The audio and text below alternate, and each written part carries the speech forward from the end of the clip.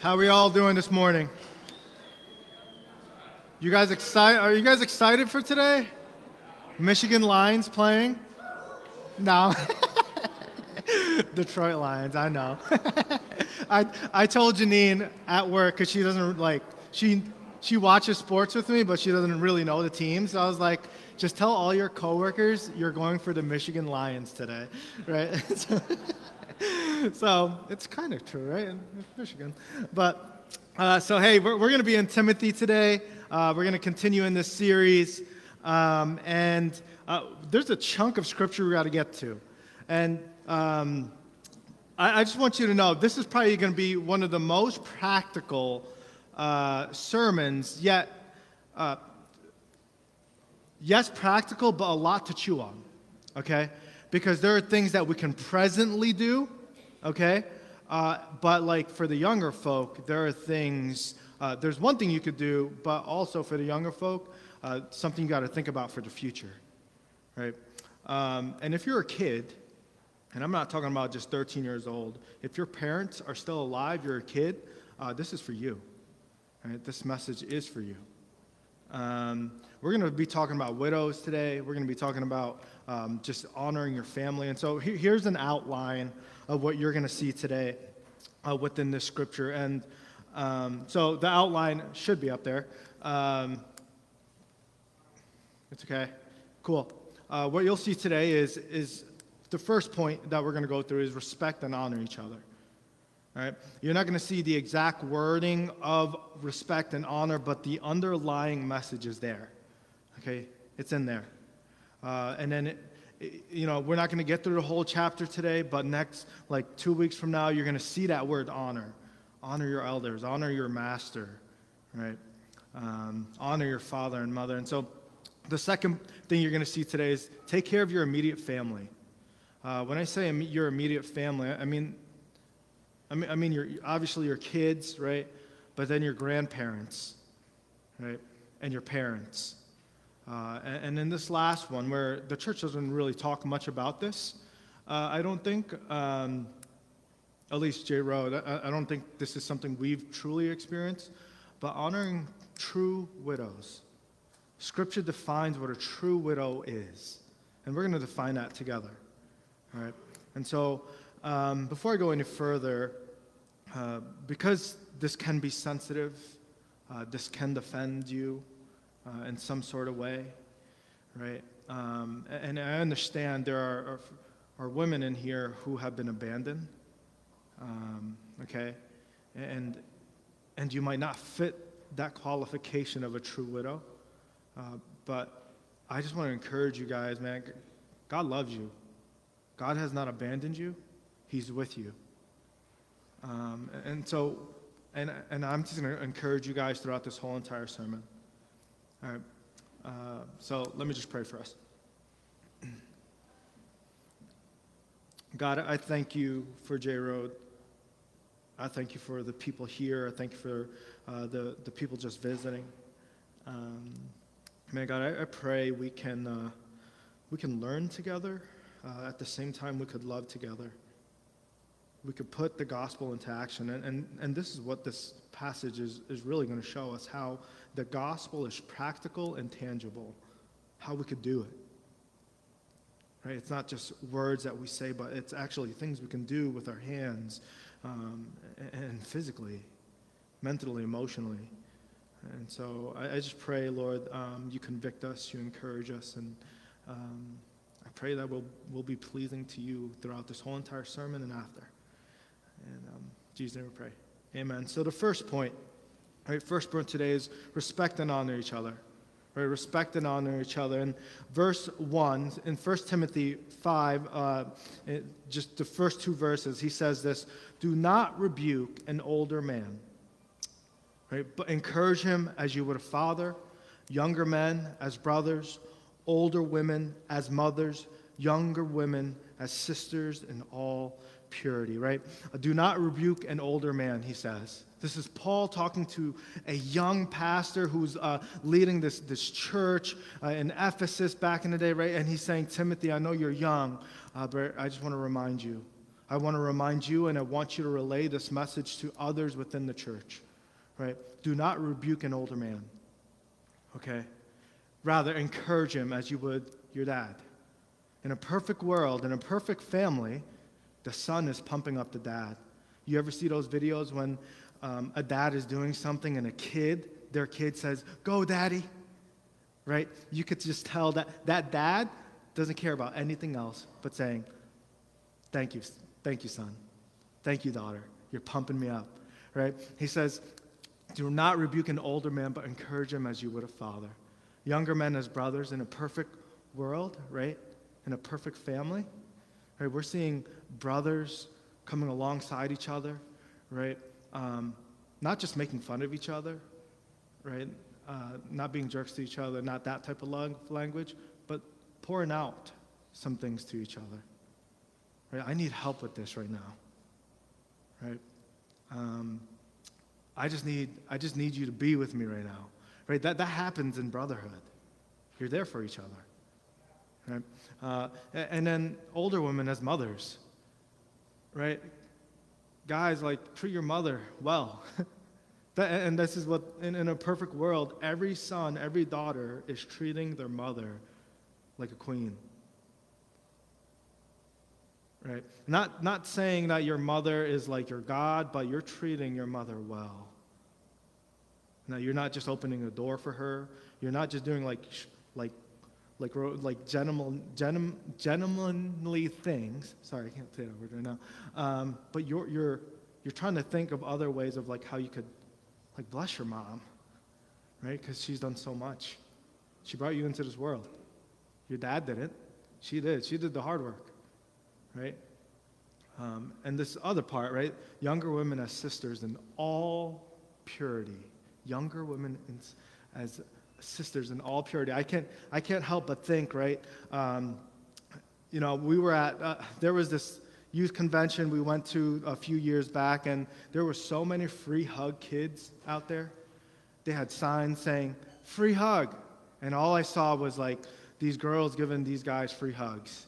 And in my mind, I'm just saying, bro, you guys are creeps, right? Why do you want a free hug? Like, what type of attention do you want, right? That's not protecting your sister in all purity, right? And so what I actually did, I went up to those guys and I said, stop asking girls for free hugs. You want to hug a dude? That's up to you, but don't be hugging my students. Right? This is that idea of honor and respect, and there's a protection within the family where you just see it like, man, this family looks out for each other. And it's kind of like the idea of like when you see a veteran on the street, right? There's some respect and honor because they're a veteran of war. Whether they went to war or not, they spent some years in service and sacrificed some time with their family, and so we honor them and respect them, right? It's the same thing Paul is asking us, right? When we see someone with gray hair, right? Maybe someone with no hair, who knows, right? If we see these older people of the faith, right? We give them that respect. We might not know them, right? We might not have never talked to them, but there is a mutual respect that we should already give. There's a posture of being humble and saying, you probably have so much you could teach me. Right? It doesn't mean you can't correct an older person, right? But there's a respectful, a tender, and a compassionate way to do so.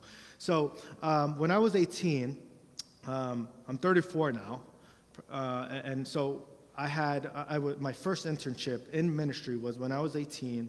I grew up in a Filipino home. All right. If you know much about just Asian culture, honor is a big deal, right? Super loving. There's a big loving community. It's all surrounded by food and family, right? It's very tight-knit, right? But the moment disrespect happens, it's very unforgiving, right? The moment you do not honor someone, you feel that you dishonored someone, right? Here, I just want to give you a picture, too. When Janine and I go to a Christmas party in Jersey and like all the aunties and uncles are there, there is this sign that we have to do within the Filipino culture where we take the hand of an older person, whether we know them or not, and we put their hand to the head. And it's out of respect and honor, right? And if you don't do that, you really feel it. They go through a different way and they talk to my mom and say, your son didn't do this, right? I'm like, man, you snitch, right? But there's just high, like, they take the honor thing so far where it becomes unforgiving. But so my first internship was with an all-Filipino church, and I started going to school for ministry. I started to get some knowledge. I started to become the best pastor ever, so I knew everything, right? I know more than Jim, more than whoever planted this church, Justin, right? More than all the elders. I knew everything because I went to school, right? I went to Bible school of all schools, right? Pays you $20,000 a year, but right? I went to Bible school of all things, and my head started to get big. I'm like, wow, I'm learning so much. And so during my internship, I was invited to a meeting, to an all-pastor meeting. It was with the staff at the church I was at, and they noticed, like, I started getting mad more and more throughout the internship. Like, they started to notice, like, I was speaking up a little more. And one meeting, I just spoke up. I spoke up with no boundaries. There was no boundaries, and I said, we're doing this wrong. I used my finger. I said, you're not preaching the gospel. I think you're preaching a different gospel, right? 18-year-old kid saying this to 40-year-old men. I could have been right. I think I still am right. No, I'm kidding, right? I look back, I was very wrong, right? I look back at that, and how disrespectful I was in that moment. Right? Whether I was right or wrong, right? I was just disrespectful. My approach was wrong. My posture was wrong, right? I didn't come with a heart of, hey, how can I love on these dudes right now? How can I share my words in love right now? Right? I was very dishonoring.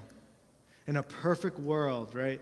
Young men can correct other men and just say, hey, like, you can't say that. Like, I know you grew up in the late 1900s, right?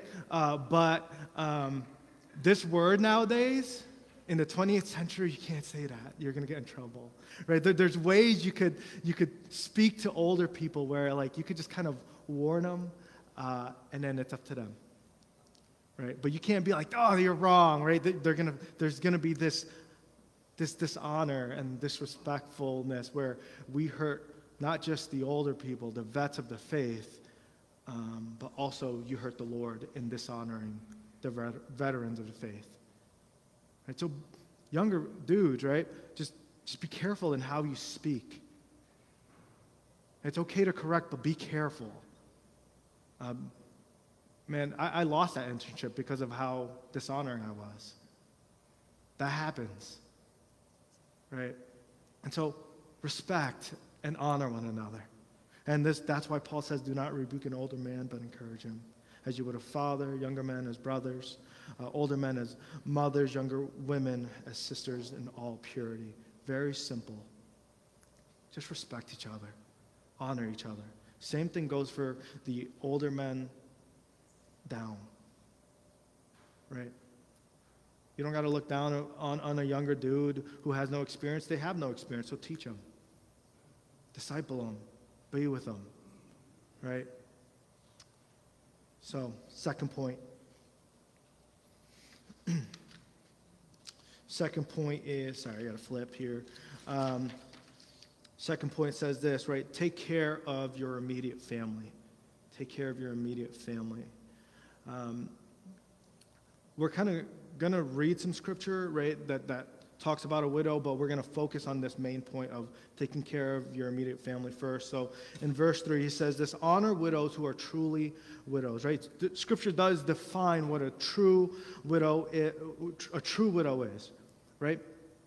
honor widows who are truly widows, right? But if a widow has children or grandchildren, let them, the kids, the grandkids included, all right, first learn to show godliness to their own household and to make some return to their parents. For this is pleasing in the sight of God, right? If your husband dies, okay, and you got kids who are capable, right, of working, you know whose job it is, right, to take care of you? It's the kids. Or you might not have grandkids. If your kids have passed away and they had kids who were capable, your grandkids are to take care of you. Right? And this is what Scripture is saying, right? This is what Paul is saying, right? But if a widow has children or grandchildren, let them first learn how to show godliness to their own household and to make some return to their parents, for this is pleasing in the sight of the Lord. And for some of us, right, you're in this right now. Your mom is not capable of taking care of herself, right? Your dad is not capable of working anymore, right? He's stumbling over. You know whose job it is to take care of them? It's yours. I know that sounds like it's a scary thing, right? And as a younger kid, right, my parents would say this to me and say, like, hey, I just want you to know, like, when we get older, you got to start thinking about us. You got to start thinking about us. You got to start thinking about ways you could take care of us. And so Janine and I made plans, right? We're mostly going to take Janine's mom, and my sister's going to take my parents, right? There's plans you just start coming up with, right? And you guys are in this where some of us are in this or not in this, and we have not prepared for how we could take care of our parents. And I just want you to see that last phrase, man. He says, for this is pleasing in the sight of God. Taking care of your parents is pleasing, and not only honoring to them, but it's also pleasing in the sight of the Lord. Guys, if we don't provide for our parents, right? If we don't provide for our immediate family, here's what Paul says in verse 8, right? We're going to skip down there just to lump it in. But if anyone does not provide for his relatives, especially for the members of his household, he has denied the faith and is worse than an unbeliever. You do not provide for your immediate family? What does Scripture say? You're not even on the same level of an unbeliever, but you're worse. I don't know what's worse than an unbeliever. Right? I'm not sure the exact term of those things, but Paul is saying, dude, unbelievers provide for the families, and you're not. You ever meet a parent? You ever meet a dad who's not providing for their kids? Who looks at child support because of their decision to get divorced, right? Their mistake. Right? And they look at child support and they say, why am I paying this? You're paying it to provide for your family. Idiot. Sorry. Right? That's what you're doing. The fact that the law has to, the government has to show you that, shows you where your heart is, shows you your belief of what your responsibility is. Man, I can't imagine, man. Like, there's just such a high calling to be a parent. You provide for your household. Because if you do not, you're denying the faith that you have in Christ. You could have all the knowledge of Christ, but if you do not do this one thing, right? Paul says, you're denying the faith. What are you doing? I don't even know what to call you. You're worse than an unbeliever. Janine and I, parenting is becoming real for us. Janine is currently 6 months, going to 6 months pregnant, right? And so it's just getting real, right?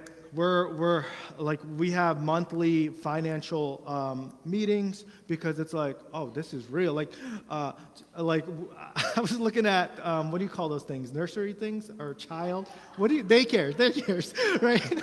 I was looking at daycares. I'm like, $900 a month. Oh my gosh, right? I'm like, $900 a month. Where are we getting that, right? Like it's just crazy. We're just thinking about those things, and obviously. Like, just anything's on the table. Just, all right, what are some things we could do? And so we met with a financial advisor, a buddy of ours, and he asked this question, right? He asked this question, what do you want to pass down to your daughter? What do you want to pass down to her?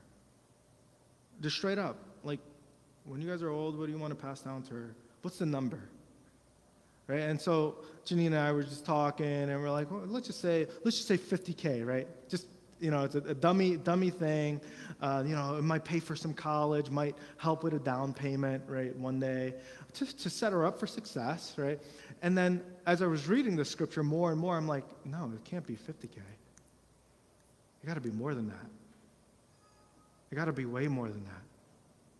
I don't know what that number is, but like our daughter one day, because Janine and I are going to get old, there's going to be a moment where we can no longer live without any assistance, and we're going to need our daughter, right? We're going to need our daughter to take care of us.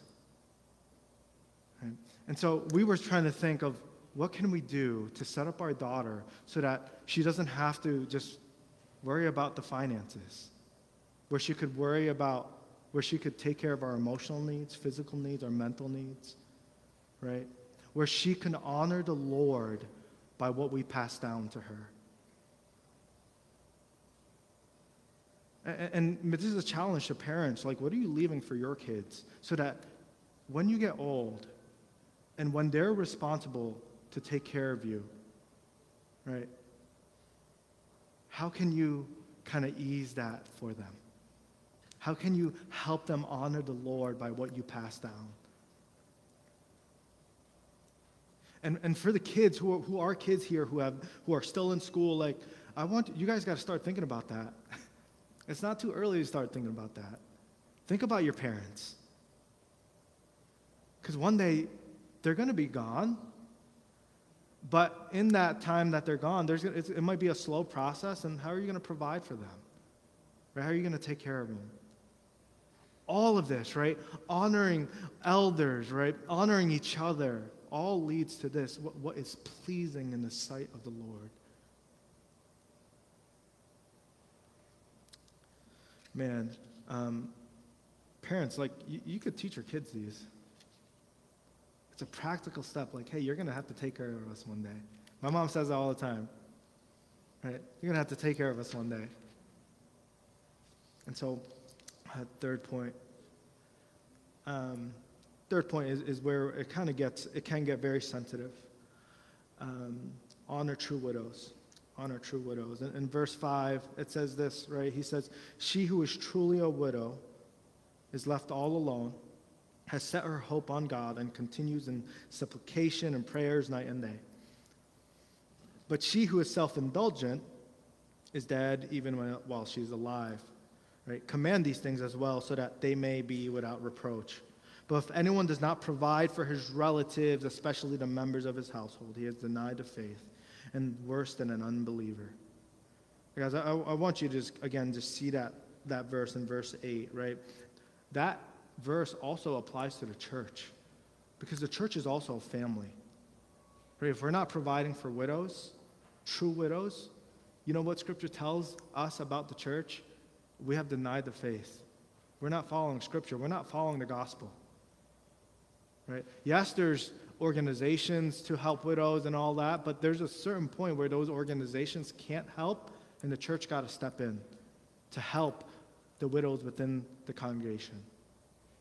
And so in verse 9, he says, let a widow be enrolled if she is not less than 60 years of age, having been a wife of one husband, and having a reputation of good works, if she has brought up children, has shown hospitality, has washed the feet of the saints, has cared for the afflicted, and has devoted herself to every good work. So here are the qualifications of a true widow.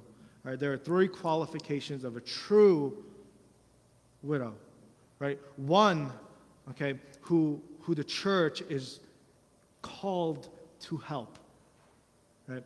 He says this: a woman who is left all alone. No more family left. It's just her. Right? And I don't know if we have this in J Road. And if you are, you should speak up. You should ask for help. Okay? Because we're called to do that. Number 2, it says, dependent on the Lord. This woman, this older woman, has said, I'm now no longer seeking a husband. I'm not going to look for a husband to provide for me. It says, no one else but the Lord is going to provide for me. Number 3, devoted to prayer, committed to serve the Lord and the people. Right? Widows, true widows, have said, I'm no longer looking for marriage. How can I serve the Lord? Right? They go to Jim and I, they go to the elders and say, who needs prayer? Right? How can I help this person? How can I help whoever needs help within the church? And this is what a true widow is. No more family, dependent on the Lord, and is just devoted to how they can honor and just surrender themselves to the Lord. Look, there's an example of this in Scripture too. Right? We see this in Luke 2, 36. He says, and there was a prophetess, Anna, the daughter of Phanuel, the tribe of Asher. She was advanced in years, right? Having lived with her husband 7 years from when she was a virgin. In verse 37, and then as a widow until she was 84. She did not depart from the temple, worshiping with fasting and prayer night and day. And coming up that very hour, she began to give thanks to God, to speak of him to all who are waiting for the redemption of Jerusalem. Right? This is what a true widow looks like. One who is just devoted and all out for the Lord. All the other stuff, all the other language that you see of like in verse 6, but she who is self-indulgent is dead, right? It's really talking about younger women within the church where back in Paul's time, right, along with Timothy, the church, there was false teachers saying younger women can no longer remarry. If your husband's dead, they're dead. And you can't remarry. And so there was some strife like, hey, we're widows too. And so Paul had to define for Timothy, like, this is what a true widow is. And whatever false teaching you are hearing, that at 21 years old, you can no longer get married, that's false. If you desire to get married, go get married. And that's what Paul is saying. Right? He's saying, young widows, go get married. Right? You got a lot. We know your desires, and women, you guys probably know this more, right? For younger women, you know their desires, you know their tendencies, you know what they can fall into, but you know the desires, right? And so that's what Paul is saying. It's like, go get married. Because if you don't devote yourself in the Lord, you're going to become self-indulgent. You're going to become a busybody. You're going to become an idler. Like, go find a family and raise kids, right? Take care of your husband. I know, like, this might sound super, like, old school, but I'm just speaking what the Scripture is really showing us here. Right? And so, in these next few verses, right, we see some strong language, even stronger language, that is going towards younger women. Right? In verse 11, he says, but refuse to enroll younger widows, for when their passions draw them away from Christ, they desire to marry. Right? Unfortunately, there was some young widows who were getting married, and they married the wrong guy. Verse 12, and so incur condemnation for having abandoned their former faith. Besides that, they learn to be idlers, going from house to house. Not only idlers, but also gossips, busybodies, saying what they should not. right? So I would have younger widows marry and bear children, manage their household, and give the adversary no occasion for slander, for some have already strayed after Satan, right? And so that's the danger of being a young widow, and Paul is just showing us that.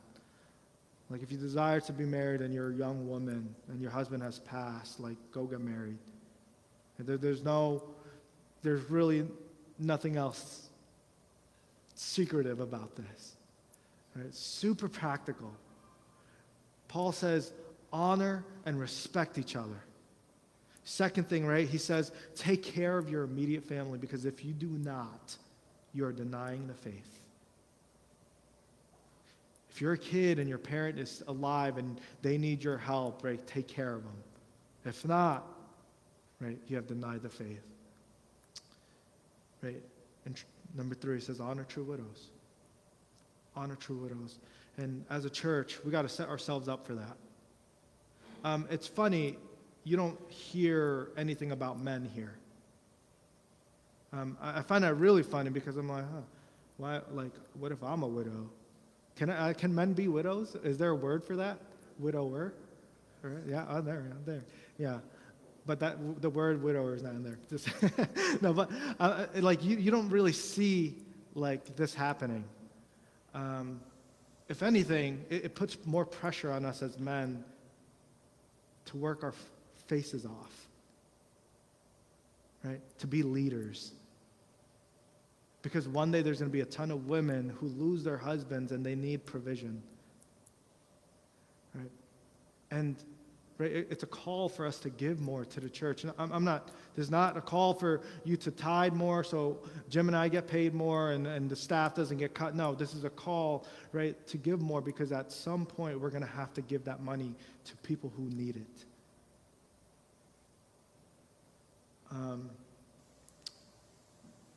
I asked the question of how does this reflect the gospel? Obviously, it reflects the gospel in so many ways, right? When Jesus died on the cross for us, he provided everything that we ever needed through his death and resurrection. He didn't leave us as orphans. He left us with the Holy Spirit, right? To guide us, to speak to us. If you feel like you got nothing, who is Christ to you? Is he nothing, or is he everything?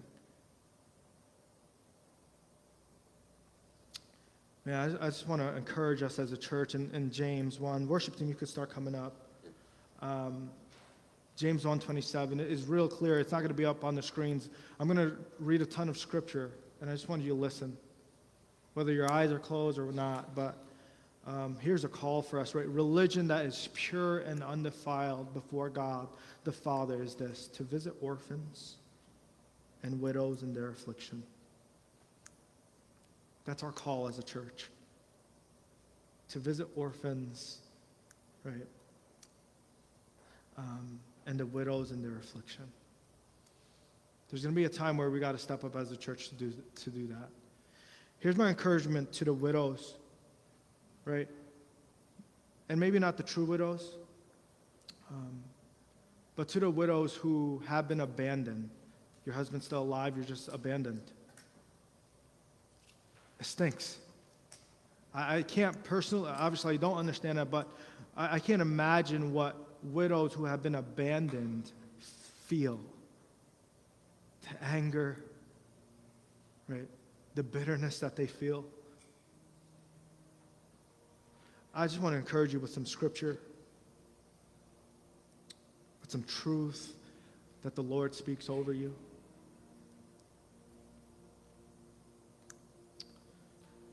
In the Psalms, it says this in 146, man. The Lord watches over the sojourners. He upholds the widow and the fatherless. He upholds the widow and the fatherless. But the way of the wicked he brings to ruin. I guess that's the term for someone who has denied the faith. They're wicked. Psalm 68:5, it says, the father of the fatherless, capital F, A father of the fatherless and a protector of widows is God. He has not abandoned you. He has not abandoned your kids. Isaiah 41:10, it says, "Fear not, for I am with you. Do not be dismayed, for I am your God. I will strengthen you. I will help you. I will uphold you with my righteous hand." He's not forgotten about you. He is right there. He's right there.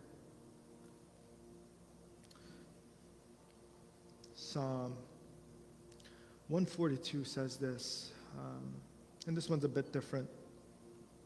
In your bitterness, in your anger, the psalmist says this, pour out your complaint before him. You're angry, you're bitter, you don't feel like things are going the right way. The psalmist says, man, pour out your complaint before him. Pour it out. He wants to hear it.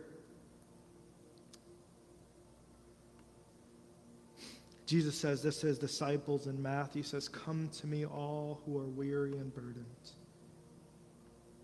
and I will give you rest. Take my yoke upon you and learn from me, for I am gentle and humble in heart, and you will find rest for your souls."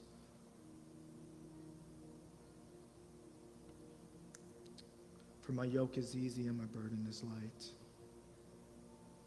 Paul says this in 1 Corinthians 12:9. He says, "My grace is sufficient for you." Right? This is the Lord talking to Paul and talking to you. "My grace is sufficient for you, for my power is made perfect in weakness. Therefore, I will boast all the more gladly of my weakness, so that the power of Christ may rest upon me." If you're a widow, if you have felt abandoned, praise the Lord for your weakness, because the Lord will be glorified that much more, and his grace is sufficient for you. And my encouragement to any kid, anyone who has abandoned their family, if you're here today, man, I ask that you turn away from that you repent, that you ask for forgiveness from the Lord. You tell him, "I'm sorry for not providing for my family. I have all this knowledge about you, but I'm not putting it into practice. I'll get a job. I'll contact my ex-wife, my wife, my mom, my dad, and I will say sorry to them also. Write them a letter and say, I will do whatever I can to be there for you. I'm so sorry for not being there for you, but the Lord has changed my heart, and I want to be different." And here's what Isaiah 55 says, "Let the wicked forsake his way, and the unrighteous man his thoughts. Let him return to the Lord, that he may have compassion on him, and to our God, for he will abundantly pardon." If you have abandoned your family, man, I pray you turn back. You follow the Lord, and you figure out ways where you could be there for your family. Last scripture, John 1:9. 1 John 1:9, he says, "If we confess our sins, he is faithful and just to forgive us our sins, to cleanse us from all righteousness," all unrighteousness. If you have abandoned your family, I pray you turn to the Lord and know that he will pardon your sin. He is faithful and righteous to forgive. Let's pray.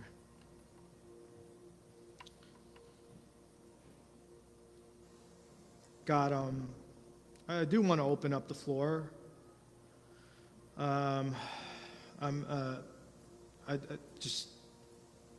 If people need to come up, need prayer, whatever that may be, God, I pray that they're not ashamed just to raise their hand or even come up to the stage and just just cry out to you. But God, I do pray, Lord, that we take these practical steps of the gospel and we do them. There's no secrets to what the message is about today. We got to respect and honor each other. We got to take care of our families. We got to take care of the weak. We got to take care of the widows. And so, God, I just ask that, we practice being the gospel to one another. And during this song, if we just want to repent, whatever it may be, may we not be ashamed just to say something, to be on before our knees, before the Lord, or again, just coming up here, whatever it may be. Thank you for giving us everything and providing everything for us through your Son, Jesus. In Jesus' name we pray. Amen.